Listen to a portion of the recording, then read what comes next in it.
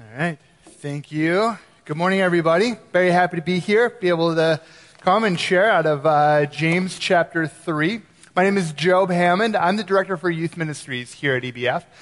In addition to that, I also work for a missions organization that takes high school students on summer-long mission trips. So I get to work with students. I get to work in ministry full-time, and I really love it.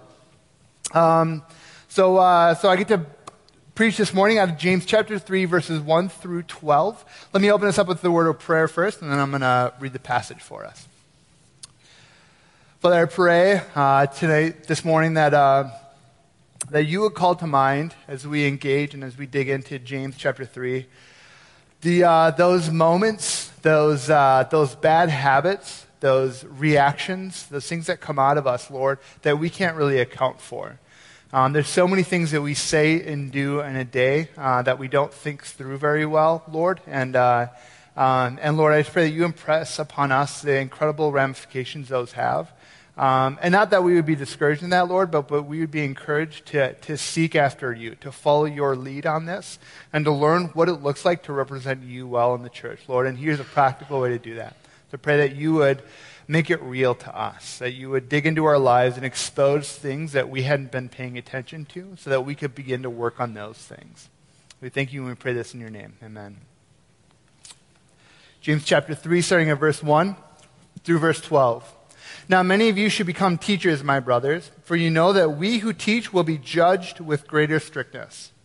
For we all stumble in many ways, and if anyone does not stumble in what he says, he is a perfect man, able also to bridle his whole body. If we put bits in the mouths of horses so that they obey us, we guide their whole bodies as well. Look at the ships also. Though they are so large and are driven by strong winds, they are guided by a very small rudder wherever the will of the pilot directs. So also the tongue is a small rudder, a small member, yet it boasts of great things. How great a forest is set ablaze by such a small fire. And the tongue is a fire, a world of unrighteousness. The tongue is set among our members, staining the whole body, setting it on fire, the entire course of life, and set on fire by hell. For every kind of beast and bird, of reptile and sea creature can be tamed and has been tamed by mankind. But no human being can tame the tongue. It is a restless evil, full of deadly poison. With it we bless our Lord and Father. With it we curse people who are made in the likeness of God. From the same mouth come blessing and cursing, my brothers. These things ought not to be so.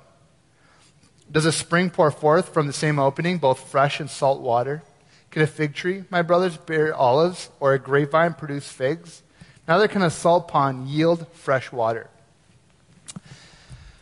They say if you want to find out just how absolutely, incredibly selfish of a person you can be, you should get married. Because what happens inevitably that you find yourself in a relationship with this person that's very up close and personal with you all the time, and before long you can no longer hide the real you, and those things just start coming out, and that person is a witness to them, and now you're aware of these things that you didn't even want to be aware of before. It worked out this way for me. I'd have to agree with the statement. In our first year of marriage with my wife Bethany, we fought a lot. We fought quite often. We were so stubborn. I'm not anymore, thankfully, but back then we were so stubborn. And the fights would always pretty much happen the same way. It started out, somebody says something mildly offensive, and then the other person takes offensive to that and gets frustrated. And then each other gets entrenched in their own opinion about that little thing, and then it escalates. And so they keep reacting and one-upping each other in the reaction, and it builds, and all of a sudden you're just fuming angry over this ridiculous little thing. And you're out of control in this fight, and you're arguing, and you just want to defend your side. And so this is what would happen for us, and here's how I would deal with it in the moment. I would walk into the living room, I would sit down on the couch, and I would turn on the TV and start watching anything. It didn't matter. It was as if to say, I'm over this, man. I don't care about this fight anymore. You go on, be mad. I'm just going to watch TV now. I'm done with this. And that, of course, made Bethany even madder. She was so frustrated with me. She would just stand in front of the couch, furious, just seething, staring at me. and wanting to keep going and wanting me to keep digging into this fight with her because we just dealt with that stuff in different ways. Which I should just express my gratitude to Pastor John and Layla Bechtel for the many counseling sessions that we had together and their patience in teaching us how to stay married to each other. It was pretty crucial, I think, for us. Because these are just the things that came natural to me. This is just what came out in the moment. I just did this. I didn't know why, but I felt so justified in it. I felt right for whatever reason. And this was just how I reacted to that situation. And I think if we're being honest, our lives are full of these things, these reactions, these things that we do, these habits, these defense mechanisms, these things that come out of us that we can't really account for. But they just happen and they come naturally to us and we feel so justified for it in the moment until later on when we get some clarity and we realize how foolish we were being. And I think that's why James chapter 3, this passage, is so real to us. Because it convicts us of these things. It calls us out. That all these things, these bad habits, these things that come out of us, and things that we think are such a small deal, it tells us something quite different. That these actually have huge ramifications, and we have to deal with this stuff. This stuff that we're saying, the stuff that's coming out of us, we have to deal with that because we're responsible for it, and we're responsible for the destruction it causes. So I want to talk through, I'm going to offer 3 truths about our speech that I think is important and as explained and described by James. But let me start with verse 1 here, because to be honest with you, this is really the verse that I spent the most time studying of all the verses in this passage. Mostly because it made me feel very uncomfortable. Because it kind of sounds like the guy who's up there on stage teaching the Bible is the one who has to be the most perfect of all the Christians in the room. And if he's not, if he sins, then as a teacher, he's going to be judged more for those sins than all the other people would be judged for those same sins. Which if that's true, I'm not into that. I don't want to do that. I'm done teaching. I don't want to be a preacher. I don't want any of that. I can't hold up to that. But fortunately, I don't think that's actually what this is saying or what is the case here. And here's what I found. Do you remember last week when Pastor Jason preached? He had a bunch of people sitting up on stage, looking kind of uncomfortable about it. But it was to illustrate the fact that, there's the issue and James is addressing is showing partiality and favoritism in the church. Because this is an issue that plagued the church. It was a young, so immature, and still trying to just figure out how to do church. What even is that? And they found themselves in the early church sort of wanting to treat it like a hierarchy. The teachers in the room being the most important people, and then people like widows and orphans were the least important because they could contribute the least. So if you wanted to be important, if you wanted to feel famous, to feel significant in the church, then just be a teacher. Call yourself a teacher, and that's the best thing. That's going to bring you the most adoration of anything you can do. And James' message to them, by saying, some of you need to not be teachers, is to say, you're doing a terrible job at this. You're calling a teacher, but you're a hypocrite. This is all about you. Your life is about, and your so-called ministry is about calling attention to yourself and trying to make yourself feel really good. You just really want to be liked. You don't want to represent Christ to people. You don't want to disciple people. You don't want to train them up in the Word and train them up to be followers of Christ. You just want people to like you. That's why you're calling yourself a teacher. And you need to stop because you're awful at it.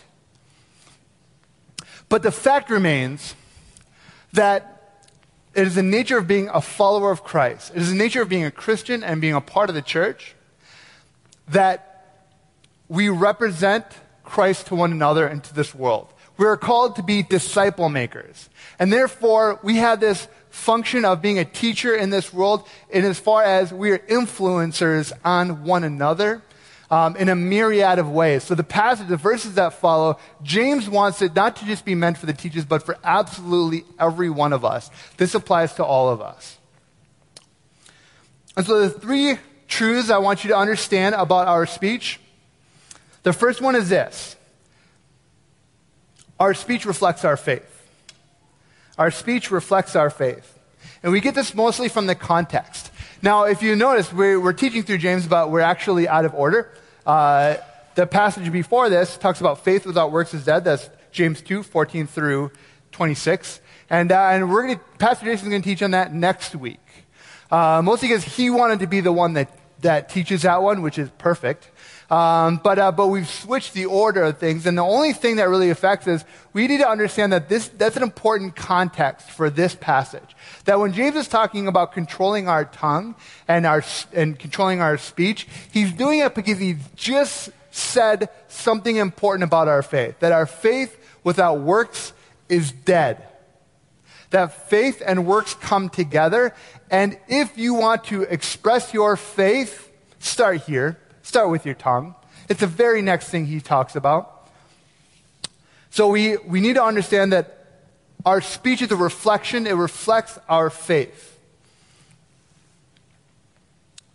If our faith is sincere, our speech should demonstrate our desire to see sinners redeemed and not destroyed.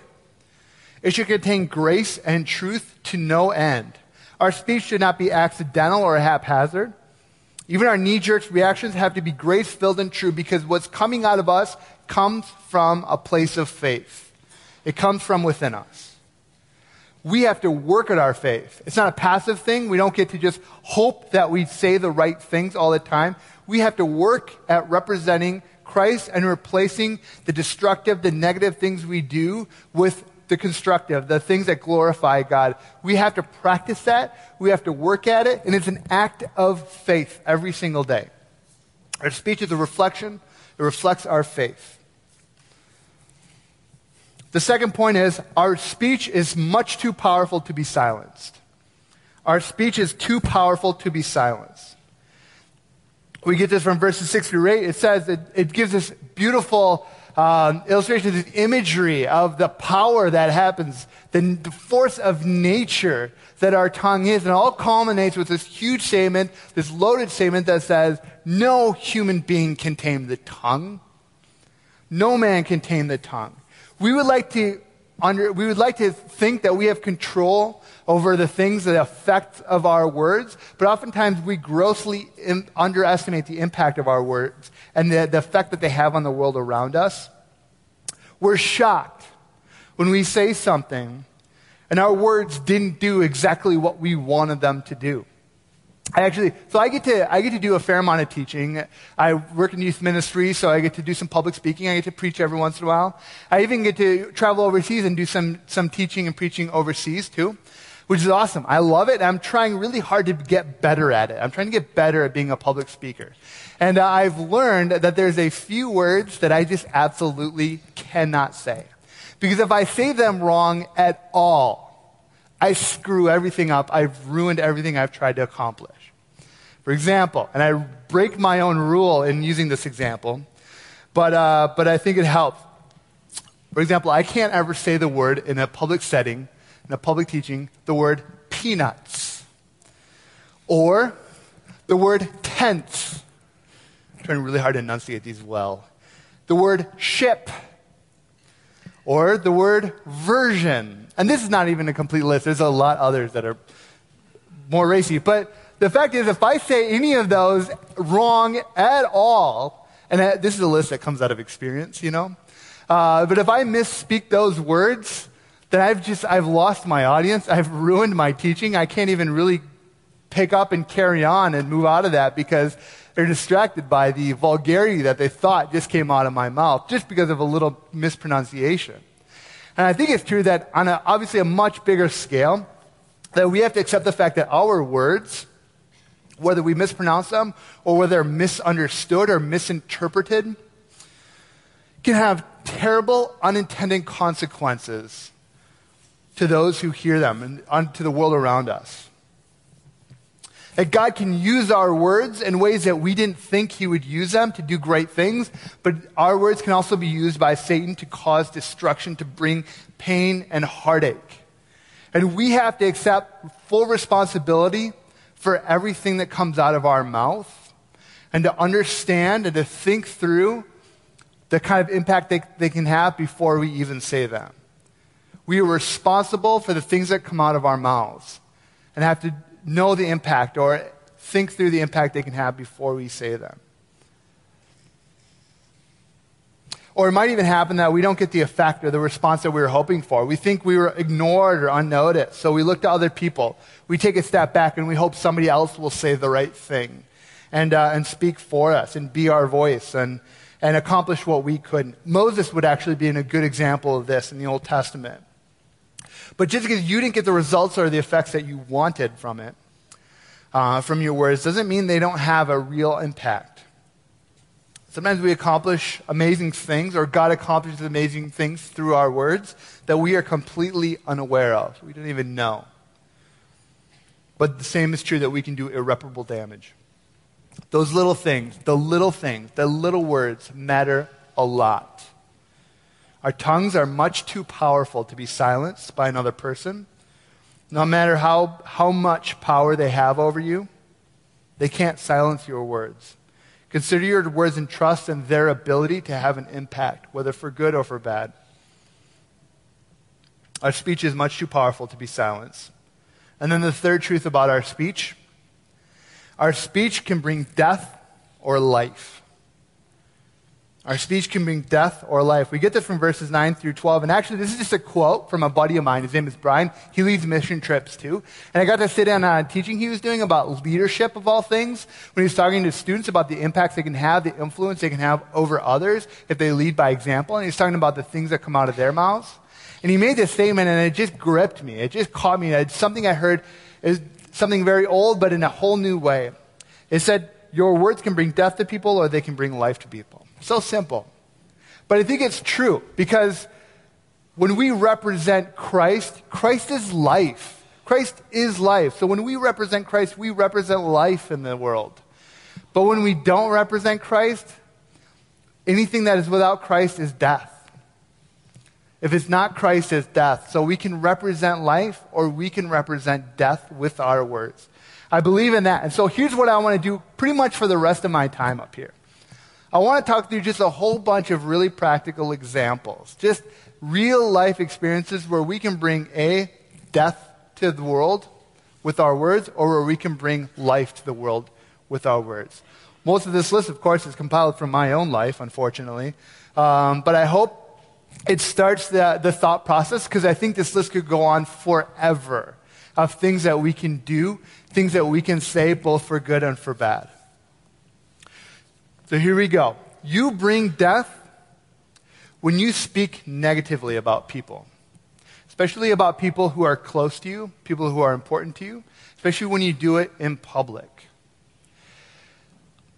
I see this a lot, in a variety of relationships, because it's so easy to do. You want people to understand what you have to deal with, the things you have to put up with this person. So you see a lot of times in marriages where husband and wife will complain about each other to their friends or to whomever. And so they'll just be really vocal, and they'll complain, and it seems really insignificant. It just seems not that hurtful. But it's speaking vocally about negative things, bad habits, or something irresponsible that person does, or something they do all the time. It drives me crazy. I don't like it. And it can cause a lot of destructive and a lot of disunity in a marriage. But I think I made a commitment to each other a long time ago that we won't do that. We're not going to complain. We're not going to complain about each other to our friends. We're not going to do it. We're going to leave that part out of our conversations, which takes some discipline. It actually takes some work sometimes, because sometimes you just you're having a bad week with each other, or you're on a topic and it seems so relevant to say what they did this week that drove you crazy and did the exact same thing. But we find that when we leave that out of the conversations, both it allows for a lot of unity in our marriage that would probably not be there otherwise.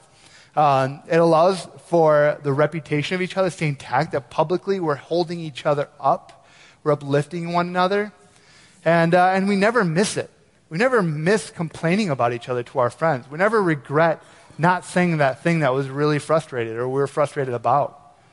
I see this in other relationships too, employees and bosses. I see it because I work in youth ministry, parents and their kids, where parents, I'll find they'll say things that they think are really benign. I don't think it comes from a place of malice. I don't think they dislike their kids. But you'll see parents talking to other parents, especially about the things that their kids do, or how they've messed up, or mistakes they're made, or what they're working through. And they're all too public about it. And what I've noticed is that so much, especially for teenagers, so much of how they perceive themselves is influenced by how their parents talk about them publicly. And so if the parent's holding up the kids, that influences how the kids see themselves and their relationship to their parents. It's huge. I don't mean to rag on parents about that. I think it's really easy to do. And like I said, I don't think it comes from a negative place or a place of hatred. I think they love their kids, and I think they sometimes just want help or want people to understand and see what's going on in their lives, and people want to feel heard and understood. But there's better places to do that than just publicly complaining about people. So we bring death when we speak negatively about people in public. We bring death when we use social media to complain or point the finger at people.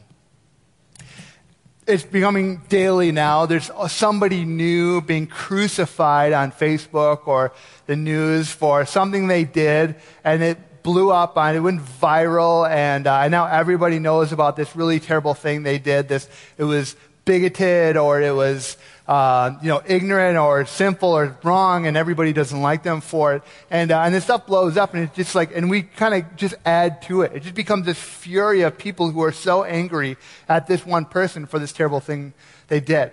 But we have to recognize that that is not how God wants us to deal with sin. We don't get to gang up on each other and publicly crucify people, human beings who are made in God's likeness, over their sin. We don't get to do that. That's not how sin is dealt with. We can still stand up for what's right. We can still stand against sin, but we can't use human beings, and we can't crucify people. We can't rally others around them publicly and ruin them in our attempt to try to defend righteousness and hate on sin. That's not how it works. And if we don't have a personal relationship where we can speak into the life of a person, we don't get a voice in the conversation about how terrible they are for their sin. We don't get to be a part of that. And we have to be really disciplined and not contribute to those things. To not hit like or retreat or throw in our opinion. And it's really hard to do because sometimes we get so fired up by their actions. Because they might be terrible. They might have done something really wrong and incredibly offensive, but we don't get to just publicly attack them for it. I think it's becoming so common, it's so normal, and I find myself getting sucked into it every time, too, where I read it and I'm so mad at them, and I just want to throw it. I see other people making comments, and I'm like, no, you don't get it, I'm right, here we go, and I want to engage it. But we have to be disciplined to know the difference of how sin is dealt with and how it isn't. Public shaming is wrong, and we have to take our voices out of those conversations. All right. You bring death when you are insincere about little things. When you're insincere and you do things like you promise to pray for somebody and you don't, but it seems like a really nice thing to say at the moment. Or you tell somebody something along the lines of, hey, if you just need anything, you need anything, you let me know, all right? I'll be there for you. And then they call you, but it's a really busy time at work, and they've taken you up on it, and you're kind of hacked off that they did. You have to get out of it. I think those insincerities are destructive. They're bad habits to get into that if we can't embrace and follow through with joy the things that we promise, we need not to say them. We bring death when we give super spiritual advice that sounds so insightful, but it doesn't actually do anything to build up the person or help them out. Sometimes we'll be hearing somebody talk about something, and we just want to be the person that says the right thing, that gives the exact right advice in the moment, and we're the hero. We've come to the rescue. We've said it, and now, big pats on my back. And so we say things, and sometimes we'll resort to just cliches if we can't think of anything else. So we'll say, don't worry, God doesn't close a door without opening a window. Or, don't worry, God is preparing your future spouse for you. This just isn't the one. Or, so many things like this, which, they might actually be, there might be some truth to them. There could be an argument to be made that there's truth to this. But oftentimes, it's just because we don't really understand the issue. We're not really well equipped to speak to it. And we're trying to give advice when really we should just be supportive and prayerful and encouraging in a different way. Because what we're doing is we're trying to make it about us, where we're the right person to say the right thing, and we're really impressive when we do that and when we sound really insightful. But it doesn't actually build people up. It doesn't edify people. In fact, it can be quite destructive when we are so quick to try to give insight that we have no business giving to this person, all right? When we try to sound so spiritual. All right, we bring death when we reject correction because we don't want it. Because we want to deal with this on our own. We want to handle it in our own way. Or we don't want that person being the one to confront us on this issue. We don't want to be called out for things. It's amazingly uncomfortable to be told you're guilty of sin by somebody. And it's really easy and really natural to want to dismiss that or to reject it. And it can come out mildly. It can come out saying things like, you just misunderstood me. I was totally joking. Like, you just didn't understand what I was trying to say. Or I didn't mean it that way at all. I think when we're dismissive like that, when we try to blow it off, when we try to minimize our actions or our sins, we reject correction. We're being liars. We're being hypocrites about our own sin. And we bring death with it. We bring death when we're artificially vulnerable, when we are expressing prayer requests, or we're having a conversation where we're trying to show that we're being real and authentic, and we say some things that sound really real and authentic, but there's so much more that we're not saying, that we're keeping hidden on purpose, that we're really just trying to create this illusion that we're a real authentic Christian, but we're holding so much back. That when we pretend to be authentic, when we pretend to be real, and yet we're not, we fall short of that. I think it's an amazingly easy thing to do, and it's a lie that we perpetrate.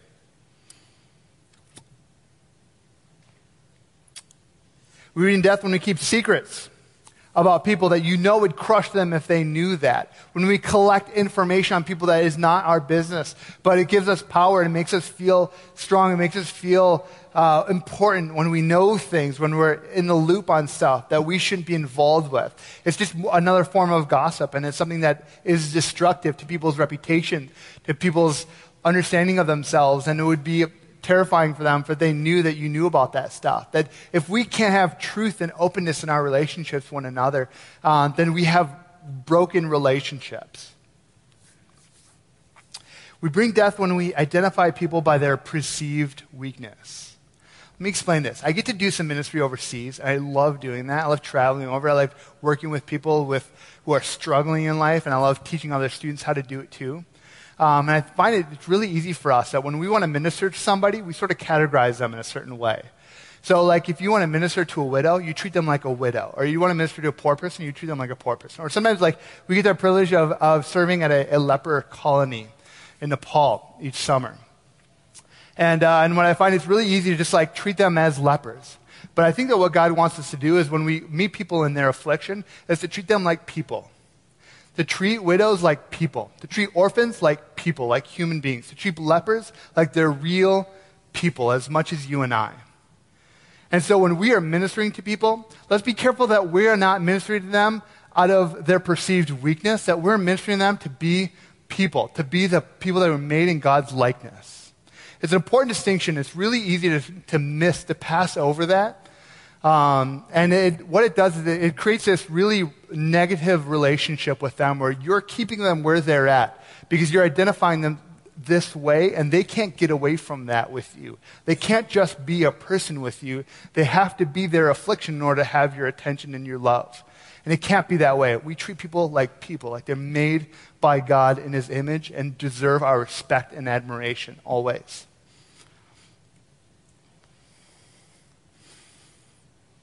And we bring death when we use scripture and spiritual truths for our own agenda. When we're trying to have it our way, when we're trying to get our own agenda passed, when we're trying to make things go the way we want them to, and we use scripture, we use things a quote that we heard in a great book, just to make it go our way. But really we're backwards. We have to surrender to what scripture says, and we have to understand that sometimes we have to change our mind and our opinion on things because we're wrong. Because we understood this in the wrong way, and we have to let go of something we're hanging on to because the Bible's saying, you're wrong. This is sin. And we bring death when we try to use Scripture for our own agenda.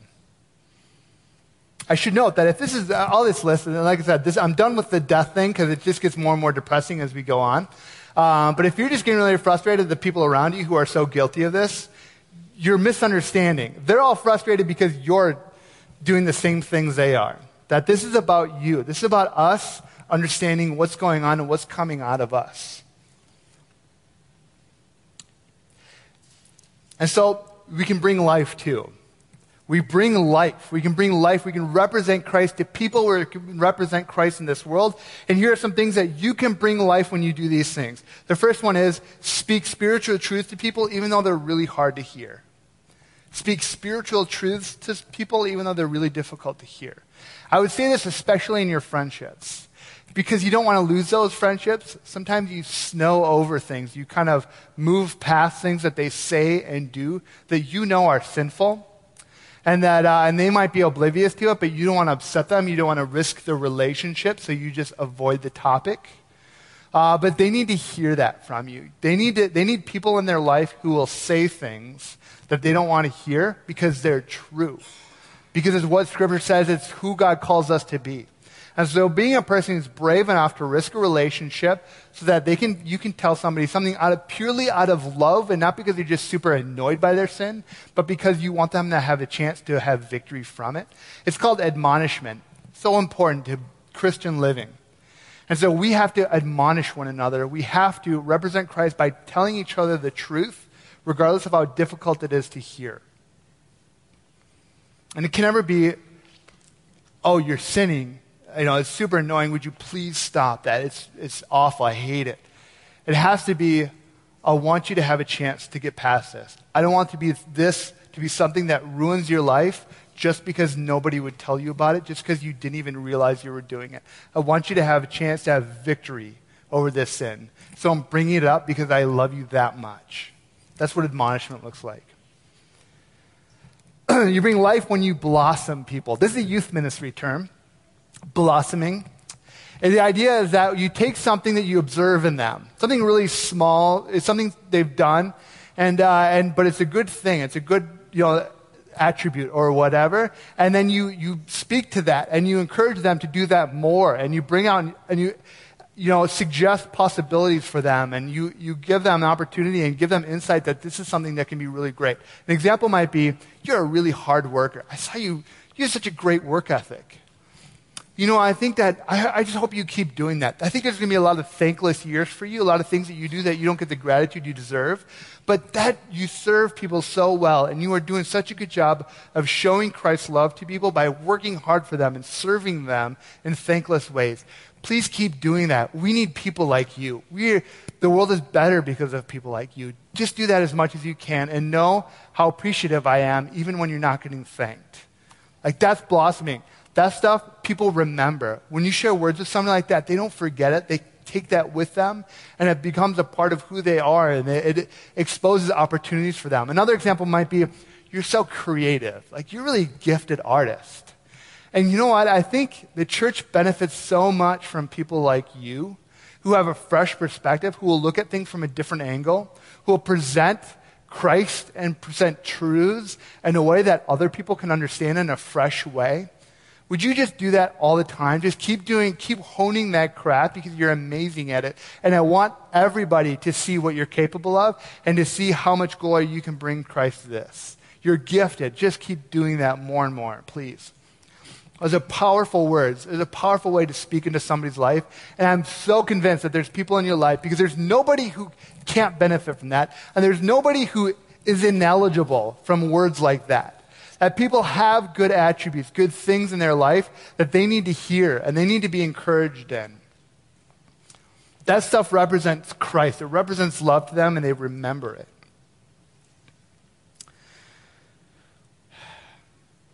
You bring life to people when you encourage them, when you don't like them. When you treat them well, even though you have some strong differences. It can be that person that maybe there's not even a good reason for it, but you rub each other the wrong way. They drive you crazy. If you can be a person who can see the spiritual maturity and the giftedness in them and even call it out, even though you don't like them, it's a powerful way. It's a powerful expression of your own spiritual maturity. And I think what you'll find even is that you'll start focusing on the good things in them and stop focusing on so many negative things about them, and you'll find yourself appreciating them more and your opinion of them evolving as you look for good things in them. You bring life when you admit when you're wrong, and then you ask for forgiveness. And I just want to make the distinction. I don't think asking for forgiveness is the same thing as saying you're sorry or apologizing. You bring life when you ask thoughtful questions. Instead of dropping your face to your phone, which I do incessantly to check my email again, not because I need to, I just did 10 seconds ago, but because I don't want to be sitting in this awkward moment with this silence. But when you can learn to ask questions and engage with people and dig into their lives, it makes them feel cared for, it makes them feel loved, it makes them feel appreciated and seen, and it's a powerful way to represent Christ to people. So learn to ask questions. Learn to dig into people's lives. Learn to be thoughtful in how you approach them. And see the difference it makes in a relationship and how they relate to you. It's a powerful tool just to be able to ask good questions. You bring life when you laugh. When you have a sense of humor. It's a huge responsibility to be a follower of Christ. There's a lot of do's and don'ts involved, and we can all get kind of bogged down by the seriousness and the ramifications of our misbehaviors. But the fact is, we're a bunch of fools trying to figure it out. And there's some opportunities where we just need to understand that life is what it is, and we're going to make mistakes, and we don't have to take ourselves so seriously that we can't just enjoy the moment. That when we laugh, we express joy. We represent Christ to people. We represent enjoyment in the moment, the ability to see beauty for what it is, to see good things for what they are, and to not take things so seriously that we think we have it all together. That communicates the wrong thing. In fact, we don't have it all together. And if we're willing to admit that, we can laugh about it. We bring life when we laugh. So when I was a little kid, really young, I don't even really remember how old I was. I was in elementary school. I had a problem where I was saying my S's with my tongue outside my teeth. So every time I would say a word with the letter S, I would sound really silly. And so the teachers identified this problem with me, and they brought me into one of the other teachers who was like a speech professional. I don't know what he was, but he sat me in his office, and he said, "All right, Job, here's your problem. You're just tongue is outside your teeth. When your teeth are open, your tongue is out when you're saying the letter S in any word. So here's what we're going to do. We're going to practice some exercises. All I want you to do is keep your tongue inside your mouth. In fact, here's what it is. Your teeth are a cage, and your tongue is a snake. You got to keep the snake in the cage, Job. You got to keep the snake in the cage." So he said, "We're going to do some exercises. I want you to say some sentences, but you have to keep your teeth closed so that you can keep your snake in the cage." So he would have me say sentences like this. "The slimy snake sneakily slithered through the slippery slough," over and over again, repetitively. And then he told me to keep practicing it. We practiced it there. He sent me out of his office, and what I did is I practiced a little more. I figured out how to say my S's correctly, and I moved on. It didn't continue on. I was able to get over it, and I learned how to do it the right way. And now I speak relatively normally. And here's what I think about this passage in James. I think all James is really saying to us is if you can identify the problem in our speech because we have an issue in the way we talk, if you can admit it, if you can see the problem in the way you speak, and you're willing to work on it, you're going to see victory. You're going to see the change in your life. You're going to see that you can replace the evil things you say, the wrong things you say, with good things that glorify Christ, that represent him to this world, that change people's lives. You're going to see the difference, and you're going to see other areas of obedience in your life follow suit. And so it's a powerful thing to begin to learn to control our speech, and all we have to do is admit that we have the issue with our speech and begin working on it. Begin practicing, replacing our destructive words with our constructive words that glorify Christ. Your speech is a reflection of the living, growing faith in you. It is too powerful to be controlled, to be tamed, And you can bring death or you can bring life with it. You bring life by representing Christ on earth with love and truth in everything you say. Let me pray. Father, we thank you for the opportunity, for those moments in which you point out our sin. Not because it feels good, Lord, because we want to glorify you. We want to follow you better. We want to be better Christians, and we want our faith to grow. And so, Lord, I pray that we would have the courage to take on that task, to take on replacing our negative works with our positive one. Lord, that we would step out in faith and follow you with our tongue. Father, I pray that as we go out this week, Lord, that you would expose those moments, that we would become painfully aware of those little moments where we're lazy, where we react the wrong way, Lord, and we're destructive with our language, and that we would learn to quickly replace that language, Father. We pray that you would give us greater faith, that you would make us whole, that you would make us new, and teach us how to follow you in every aspect with every part of our body. We pray this in your name. Amen.